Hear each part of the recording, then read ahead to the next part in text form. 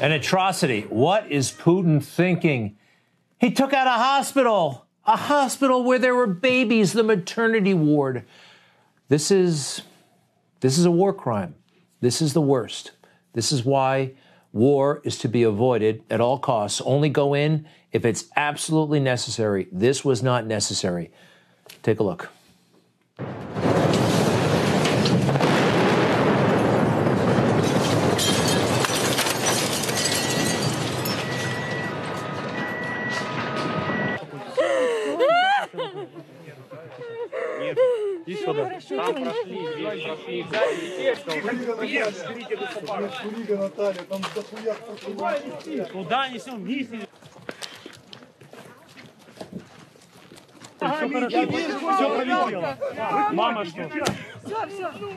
The Geneva Conventions, international law, and human decency prohibit all of this, but it's happening. And how's America going to help? Kamala Harris to the rescue? No kidding. Here she is, arriving in Poland. I think the thing about her is she just loves to fly on airplanes, especially Air Force Two. It makes her feel important. She loves flying places and not doing anything when she gets there, whether it's the root causes in Central America, the border, and she doesn't go to the actual border, and now Poland. Her MO is not producing results.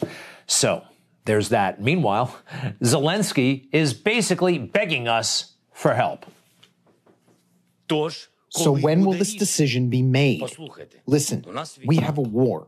We do not have time for all these signals. This is not ping pong. This is about human lives.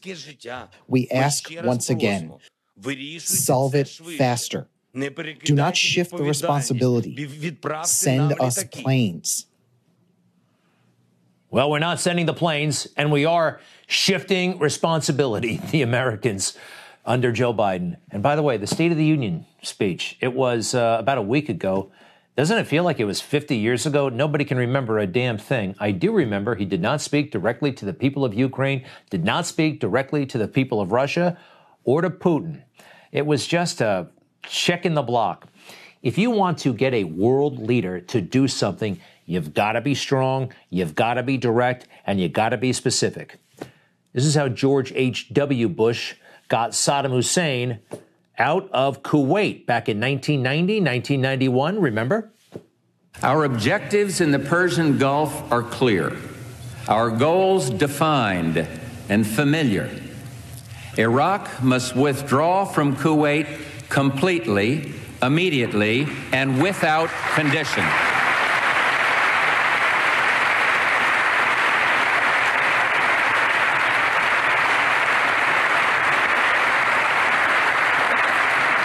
Kuwait's legitimate government must be restored. The security and stability of the Persian Gulf must be assured, and American citizens abroad must be protected. Hey, by the way, Kuwait wasn't even a member of NATO. And look what we were willing to do back then. And, of course, Desert Shield, followed by Desert Storm, and Saddam Hussein was ejected from Kuwait. That was a legit war. I support it. You know, I have not a very high regard for George W. Bush. The war that he engineered was a colossal waste of time and a very dangerous and catastrophic one that we're still dealing with the consequences. But George H.W. Bush, the father, you know, it was a righteous war, and he was worthy of the presidency. He had done big things with his life. And when it came to actually managing the alliance, this guy worked it. He legitimately knew all the players around the world and was able to accomplish something. Meanwhile, how did Joe Biden put it just a couple of weeks ago? You heard what George H.W. Bush said, clear, unequivocal. What's Biden's tone? I'm not so sure he is certain what he's going to do. My guess is he will move in.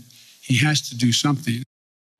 My guess, he's got to do something. We'll react. I mean, we're just the United States. We're a bystander here now with Joe Biden.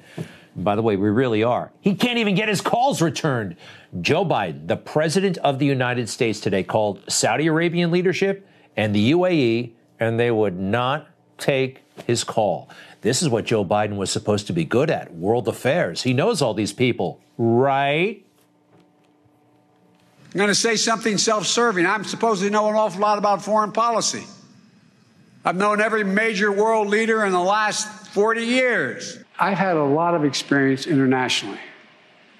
And I mean that not good or bad, just I have. I've chaired the Foreign Relations Committee. I've been deeply involved. One thing, I've been dealing with world leaders a long, long time. And by the way, I travel the world. I've met with all the major world leaders, and I'm going to continue to meet with them. Look, most important thing dealing with foreign leaders, in my experience, and I've dealt with an awful lot of them over my career, is just know the other guy.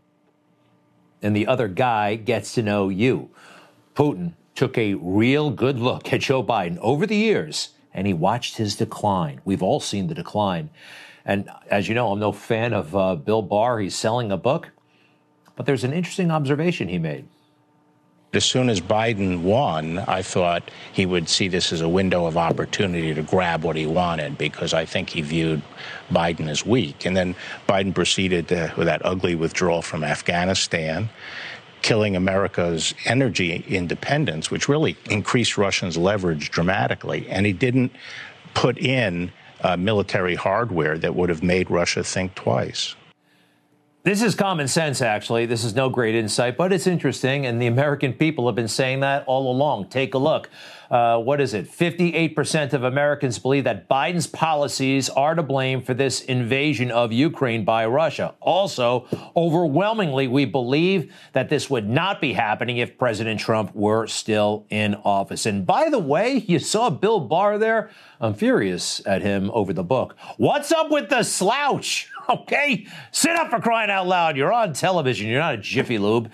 All right, one other thing that's not gotten much attention at all. Back in November, an agreement was signed between Ukraine and the United States. It's called the U.S.-Ukraine Charter on Strategic Partnership, November 10th of 2021. Now, they had a big press conference and everything. Tony Blinken talked about this partnership and how we're solidly with you. It sounds good, but guess who it provokes? The Russians. Bad habit. Take a look. The United States' commitment to Ukraine's independence, sovereignty, territorial integrity is ironclad.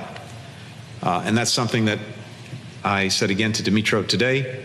It's a position that will not change. We stand with Ukraine. We continue to support de-escalation, in the region, and diplomatic resolution to the conflict in eastern Ukraine. The updated U.S.-Ukraine Charter on Strategic Partnership that the Foreign Minister and I signed today affirms the United States' unwavering commitment to Ukraine's sovereignty and territorial integrity.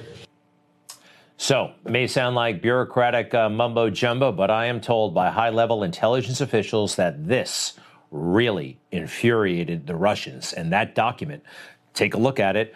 You know, diplomacy is an art, they say. Emphasize unwavering commitment to Ukraine's sovereignty, independence, and territorial integrity. The Russians are provoked here. Hold Russia accountable for aggression as well as its continuing malign behavior. Okay, the United States has not and will never recognize Russia's attempted annexation of Crimea and reaffirms its full support for negotiating a diplomatic resolution to the Russia-led armed conflict. And this is what really did it. The United States supports Ukraine's right to decide its own future foreign policy course, free from outside interference, including with respect to Ukraine's aspirations to join NATO. Now, for decades, foreign policy experts like Henry Kissinger have been warning about Ukraine and NATO, that it could be provocative. And by the way, look, these can be your goals, but to formalize it and put it in a document like this and have a press conference, that sets our adversaries on fire, and this apparently did. And I noticed Tony Blinken, by the way, he never gets asked about this document. He seems a little bit, what's the word?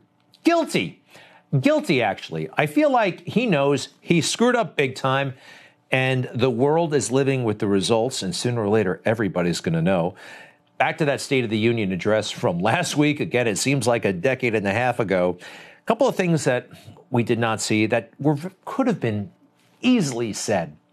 He should have spoken to the Russian people and said, our conflict is not with you, it's with your leaders. He didn't say that. That's generally kind of a given, right? Because with an absence of that message, Russians are being persecuted to some degree. You might not think it's a big deal, but these people don't feel good. Take a look. Even the New York Times is documenting this. New York's Russian restaurants, they feel the war's impact. They really do. And there's one restaurant in New York. I went to it a long time ago. It's Russian, how do you call it? Sandovar. And I was there years ago. It's a nice place. But look at what they're going through. And other restaurants, people in the Russian community, this is real. Within 24 hours of the invasion, the restaurant was dealt with a steep drop in business, and they faced backlash, including hate mail and phone calls. One of our servers got a call 3 times yesterday calling us Nazis and fascists and everything like that. So that's never nice. But customers like Rita and Igor, originally from Ukraine, came specifically to support the restaurant. Probably a lot of Russian restaurants struggling now, but they really don't have anything to do with the government there. They probably need to change their name to Ukrainian Horilka. Von Schatt said it's not the first time he's heard that suggestion, but that changing the name, despite the current challenges, is not an option. It was Russian Samovar before there was a Russian Federation or Ukraine. It was built out of the cloth of the Soviet Union. I keep trying to tell people that just because we have Russian in the name, they're vilifying all of us pretty much, and we're not for the war. We don't want the war. It's a message that customers supporting the restaurant also want to spread. It's a war that is horrible. It's something we have to do to support Ukrainians in every way, but targeting Russians in New York is not the way to do it. Great report, I think. A local news reporter here in New York City. After 9/11, George W. Bush ran to the mosque to say our problem is not with Islam, it's with Osama bin Laden. I thought that was appropriate. Let's see. I thought this was ridiculous, actually, when Nancy Pelosi ran to Chinatown and said, well, you remember that spectacle. So why aren't people reaching out to the Russians? Why aren't they saying they're not involved in this? I actually think it's because their skin is white. And they don't have much cachet anymore in America. Stay with us. What do you think of the news coverage from Ukraine? How are they doing over there? I'm not so impressed, actually, and we are going to talk about it.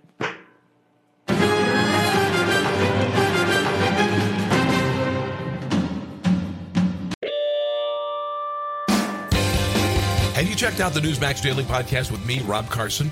You get daily news, insightful commentary, and, believe it or not, comedy. Check it out wherever you listen to your favorite podcasts or at newsmaxtv.com/podcast. All I can say is that the fake news just doesn't get it, do they? They don't. And I don't care where they are. The fake news could be in Washington, D.C. or Kiev. Yes, Kyiv, as they say. I haven't been impressed. There have been some exceptions. This guy's always on his balcony, always trying to correct anchors back in New York.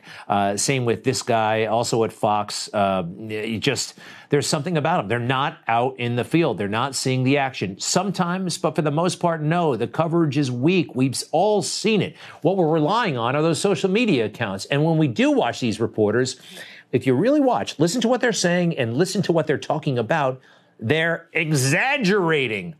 And they love to pick fights, by the way, with the anchors, all right? They just get a little bit touchy about what's said. Even they wait during the commercial break. They're listening.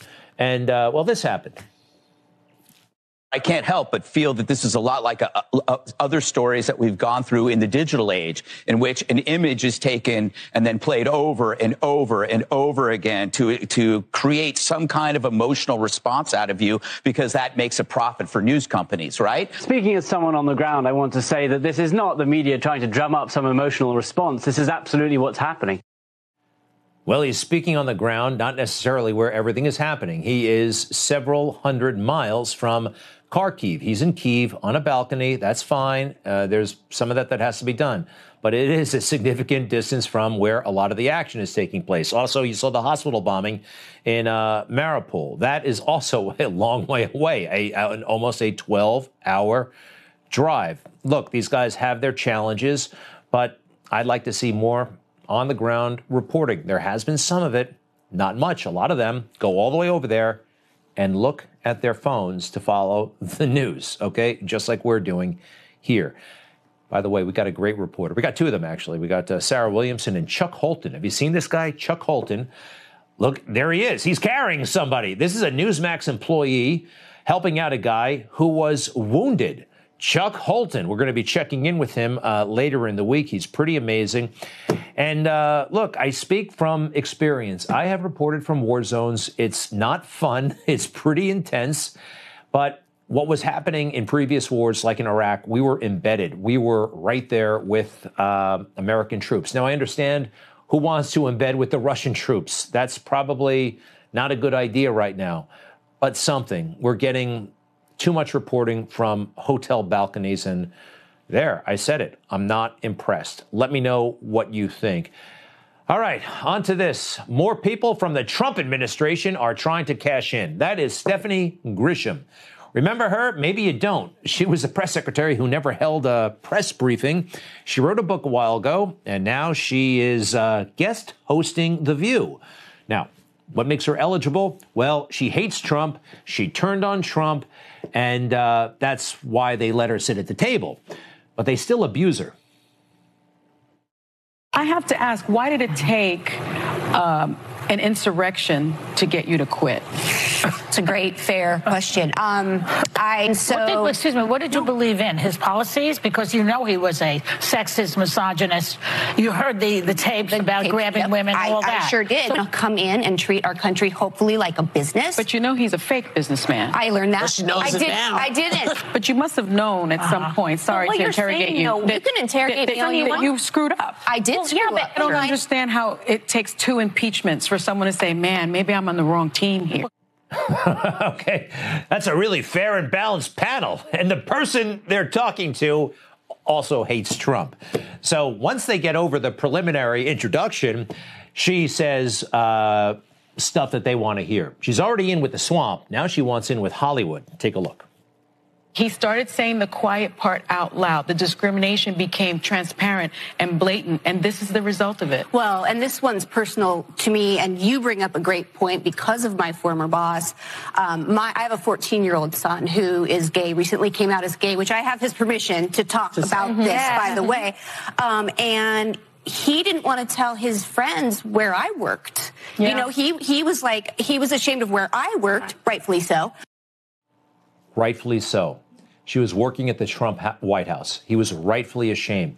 She should have, if that's how she felt, she could have resigned a long time ago. By the way, bringing up a 14-year-old who I guess was 12 at the time, he's already convinced he's gay, that's inappropriate. That's, by the way, your family business.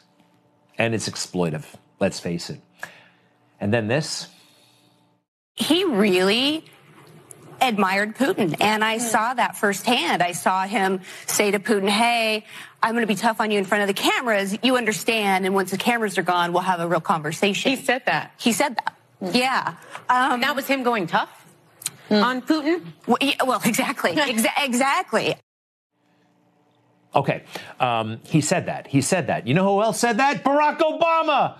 Barack Obama said, I'm going to be one way in public and another way behind the scenes. It happens in life, all right? This is my last space for you. Yeah. After my election, I have more flexibility. Yeah. I understand. I transmit this information to Vladimir and Stanford.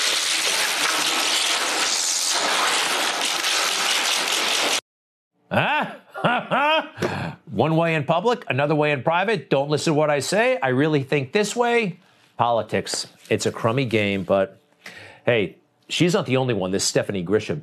Do you remember Alyssa Ferrer? All these people, they had big, sweet jobs in government, and now they're cashing in, and they'll do anything to be on television, I guess. She went on The View as well a while back. The View. Who? You're going to sell your soul to be on this show? I guess the answer is yes. You know who this person is. Yeah. He's the person that is grabbing by the you-know-what. Well, and you're working for him. I didn't have any illusions about who the president was. So I should go back further. I was Vice President Pence's press secretary for 2 years. So I was tangentially working with the Trump White House, different building, but serving a very different man. Well, you're not working for Darth Vader, but you're a stormtrooper. It's actually very well said.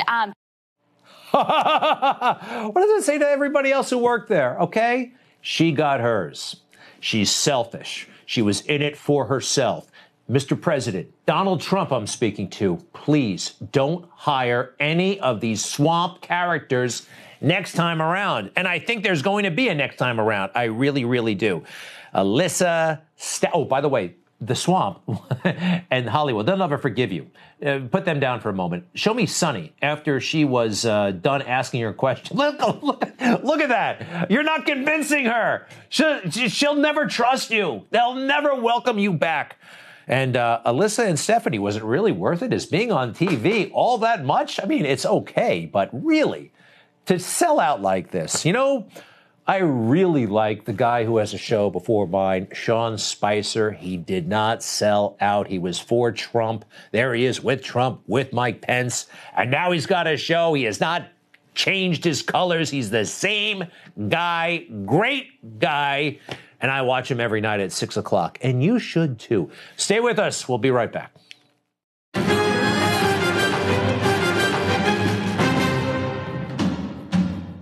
Real heroes. Real conflict. Real threats. Real heart.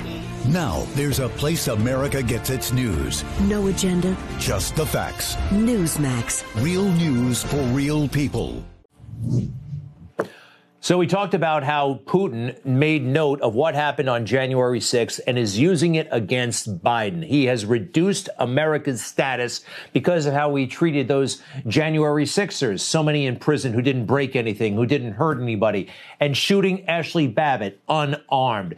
You know what else he's exploited? Black Lives Matter. Oh boy, the whole world was taking notes as Democrats embraced that crazy, corrupt movement, and they're using it against us to this day. America has just recently went through grievous chain of events after a certain African-American individual was killed, and an entire movement, the Black Lives Matter movement, appeared. We've seen pogroms, we've seen, looting and violations and riots. We sympathize with the Americans, but we do not want for the same thing to happen on the Russian soil, and we'll do anything possible to prevent this. The organization is in question publicly has called for riots and public disorder. It has openly instructed people on how to make Molotov cocktails, so to use them against the law enforcement.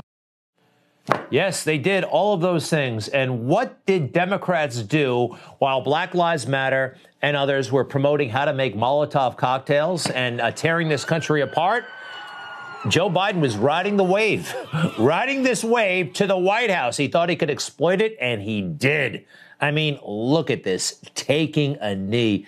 Is there nothing he wouldn't do to achieve power? It's kind of amazing, isn't it? So that brings us to January 6th. Something else they're trying to exploit. Again, a riot is fine if you're on the left, but the one riot where they didn't agree with them or didn't like the protesters, it's the gravest threat to American democracy. And that brings me to Enrique Tarrio, the Proud Boy chairman, I believe his title was. Again, he already went to jail for many months, I think 5 months in prison for this, burning a Black Lives Matter flag. Can you imagine?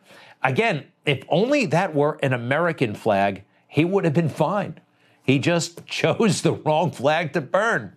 So he was arrested early yesterday morning, and the FBI gave a heads up to news crews. Come, we're going to arrest this guy. Here's where he lives. How else would a news crew from local Channel 6 just happen to be there? FBI agents raiding Henry Enrique Torio's Miami home yesterday. He surrendered without incident. The arrest comes after federal prosecutors charged him with conspiracy in connection to the January 6th insurrection. The 38-year-old was not in Washington, D.C. when it happened, but the feds say he played a key role in... All right. And then they kept him at his own house for a while. And look at how they moved him, like he's some sort of high-value target. I mean, look at these guys. We got FBI agents with tactical gear on taking him in. They gave the media a heads up. I don't like that. So I went through the indictment. Again, I think they have a really tough case to make here. He was not in Washington, D.C. He could only see what we could see on television, which, oh, by the way, wasn't that much. On January 6th, you couldn't see that much. I believe we have footage from that day. If he was watching what we were watching, he did not know, could not know the extent of what was happening there. We'll see what happens. I think this is a weak case. And by the way, reading this indictment, it's clear that they had a lot of informants and maybe even FBI agents in the crowd before anything happened. This could have been prevented, it looks like. To me, it could have been prevented. Why didn't they prevent it? Why did they put the brakes on this thing? All right, stay with us. You've seen some of the reporting again from Ukraine. Have you been impressed, quite frankly, in the middle of a war, watching some guy on a hotel balcony? It doesn't have to be that way. Quite frankly, I know this firsthand. When I rode into Baghdad in 2003, we were with the troops. And yes, we were in harm's way. Something bad could happen. When we come back, Rick Leventhal joins us, longtime Fox News correspondent and anchor. There's Rick. Rick went all the way to Baghdad with the Marines. He did an awesome job, and in some ways, I think we're friends for life. We'll be right back with Rick Leventhal.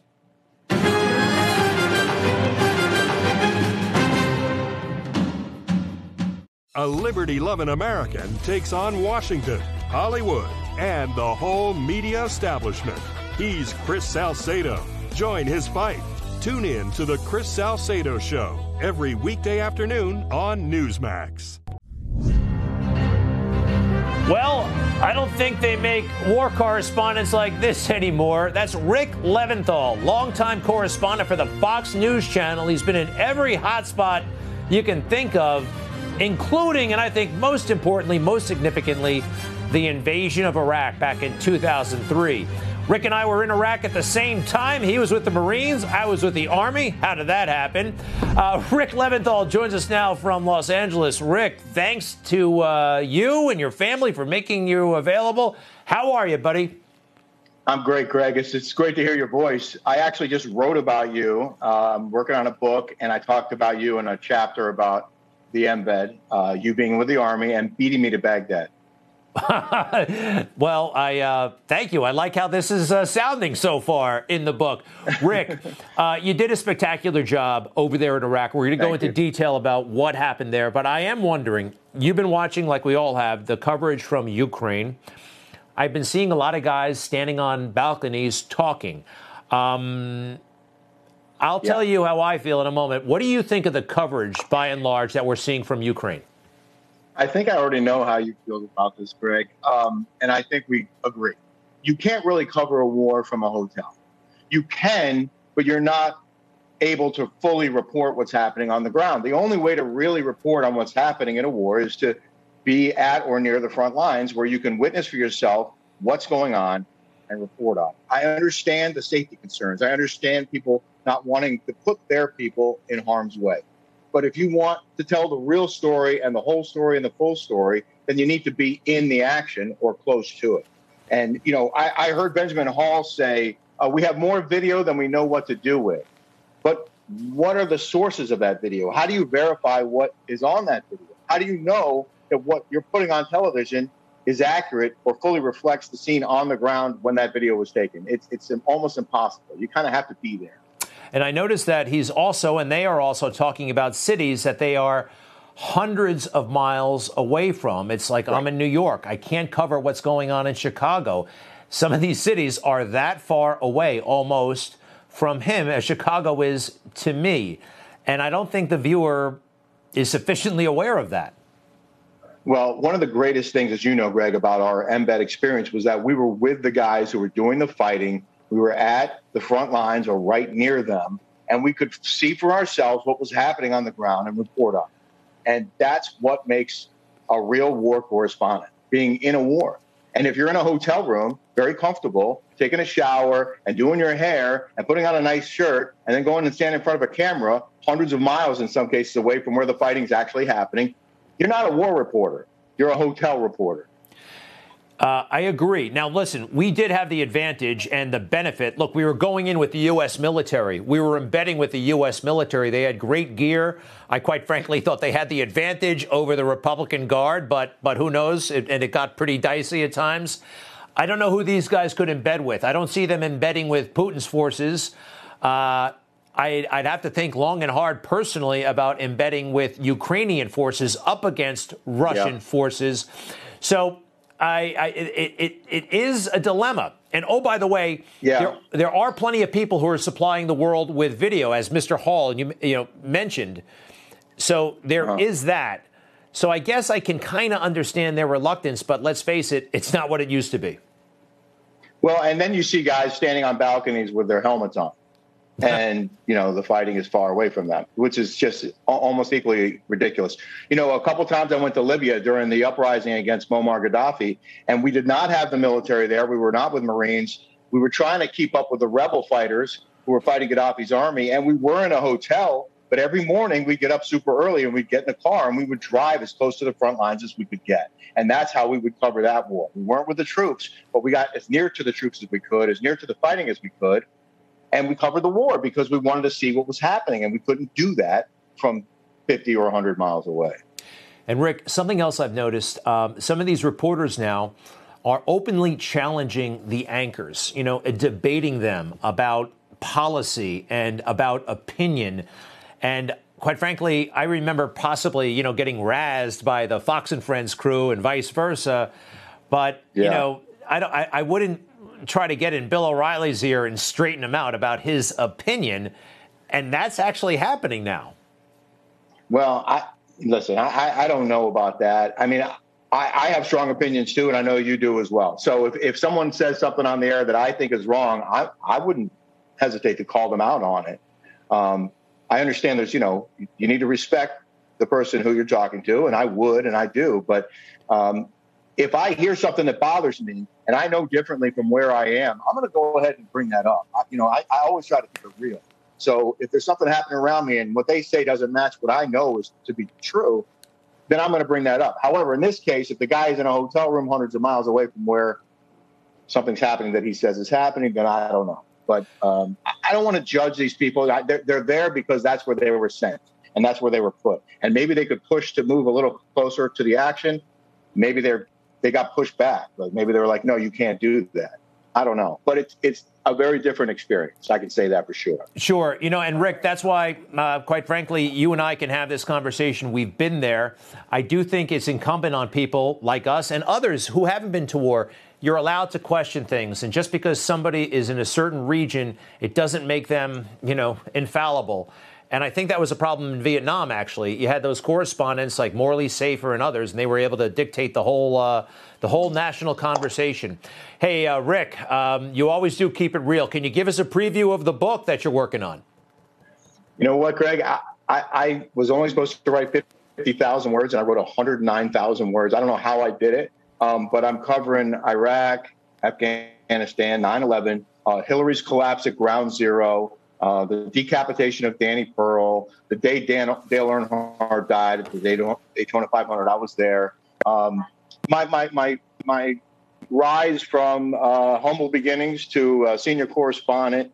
Some other really compelling stories that I think people are really going to love, like Chasing Hurricanes. There are dozens of those, and I'm putting anecdotes in there that people have never heard before, stuff that happened behind the scenes, stuff that we could never report on television. But I'm really excited about the book, and I'm almost done with it, and it'll be published, I think, early next year, like less than a year from now, right around the 20th anniversary of the 2003 invasion of Iraq, coincidentally. Excellent. Excellent. We look forward to it. Please come back. And I hope you put in the scene where you are make a cameo in the movie The Fugitive with Harrison Ford. That better be in the book. It's actually not. No, okay.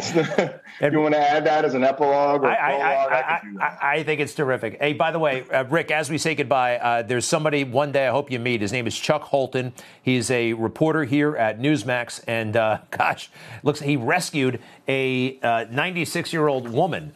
At first, I thought that was somebody. Yeah, and she was suffering and had all kinds of issues, and he just picked her up and made it happen. So we're very proud of Chuck Holton. Him. Yeah, Good for him. Pretty wild. Good for you, Chuck.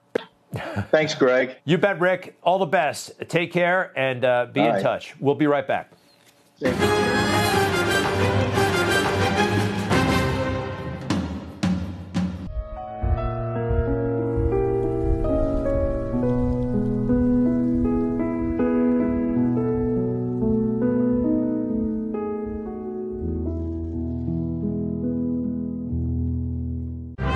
Did you see this? A Ukrainian girl, 10, killed by drunken Russian soldiers. Drunken Russian soldiers. Moving on. This guy is a drunken Russian soldier, broke into a liquor store, drank half the store, and there he is, out cold. What else? We think liquor is a real problem over there, by the way.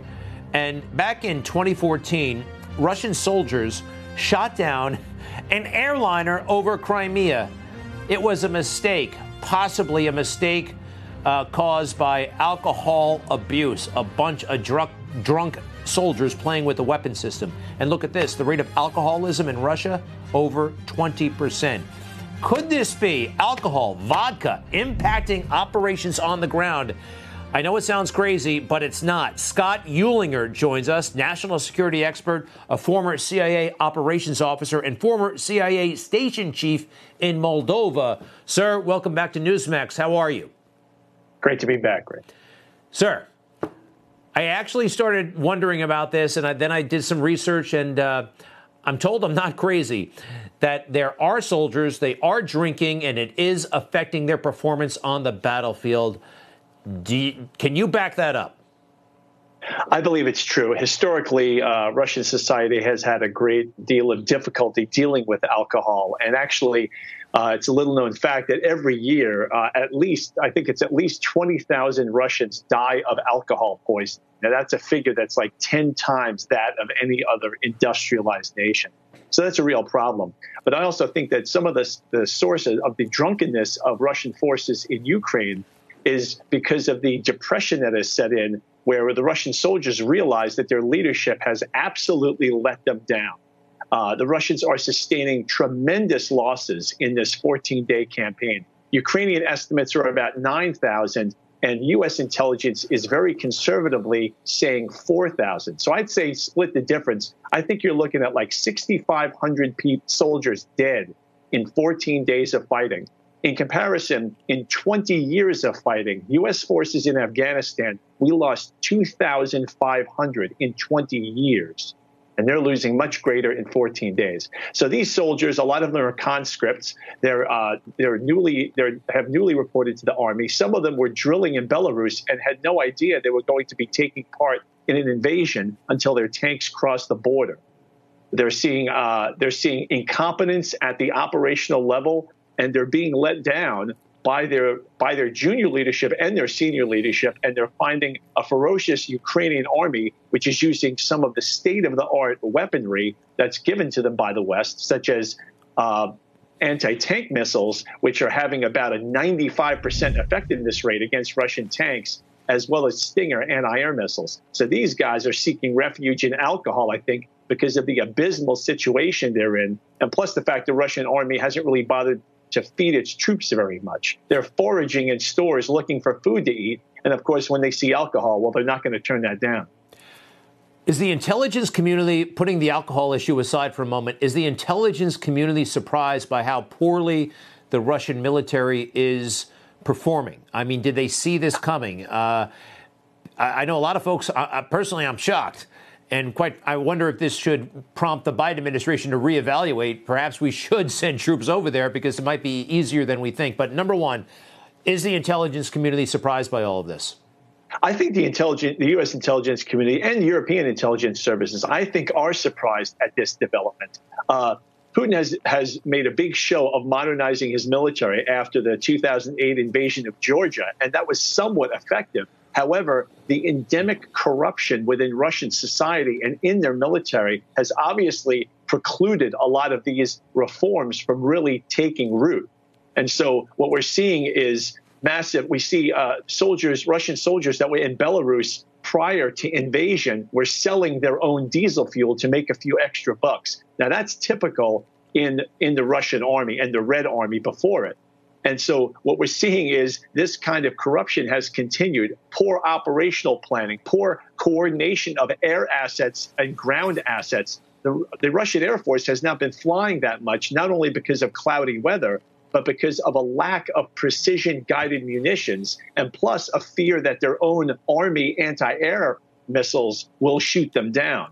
So there's a lot of show to the Russian army, but apparently there was a lot of rot that was not quite obvious to U.S. intelligence before. Now, you mentioned conscripts, by the way, and to me that's synonymous with draftees. But I think that's right. It is. But is there a difference? I mean, is it like a conscript is somebody they grab right off the street and, 3 minutes later they're a soldier? Because when they were drafted, they still went to boot camp and all those kinds of things. So what is what is a conscript in this context? They're really the same. Now, basically, I think, a Russian army recruit is going to have less training than a U.S. army recruit. However, they have been trained, but for a lot of them, their first mission outside of Russia, perhaps their specialty, was when they were sent to do operations in Belarus. And then it was sprung on them that, oh, surprise, you're crossing into Ukraine, where you're going to be immediately greeted with bread and salt and hailed as liberators. And that has not turned out to be the case. Another important thing to understand is that the Russian people, more than most Western populations, is controlled by television. A much greater percentage of Russians obtain their information from television than any other society in Western Europe. Fully 80% of the Russian population is almost totally dependent on television. They're watching government-sponsored programs, and they actually believe a lot of these things. There are a lot of videos online of Ukrainians who are calling family in Russia who resolutely refuse to believe that their houses are being destroyed. This is, aunt to nephew telling them, my house has been destroyed, and their relatives are not believing it because that is not what the government television is telling them. That is wild, totally wild. Scott Uehlinger, thank you very much for your information, the insights. Amazing. Former CIA operations officer, former CIA station chief in Moldova. Come back soon. I would love to ask you, by the way, maybe you can answer in 10 seconds. How did you get the job at the CIA? They don't exactly advertise, or do they? How did you get the job? How did you reach out, or did they reach out? How does it work? I actually applied for the job at the time, and to my surprise was taken in. This is in the mid-'90s when very few officers were taken in, because in 1995, our troubles were supposed to be over. It was going to be a new epic, and we were never going to have any problems after that. Well, we're glad they took you. I think they made the great choice there. Scott Uehlinger, to be continued. Thank you. We'll be right back. Thank you. Thank you. Thank you very much for watching. Stinchfield is next. We'll be back tomorrow.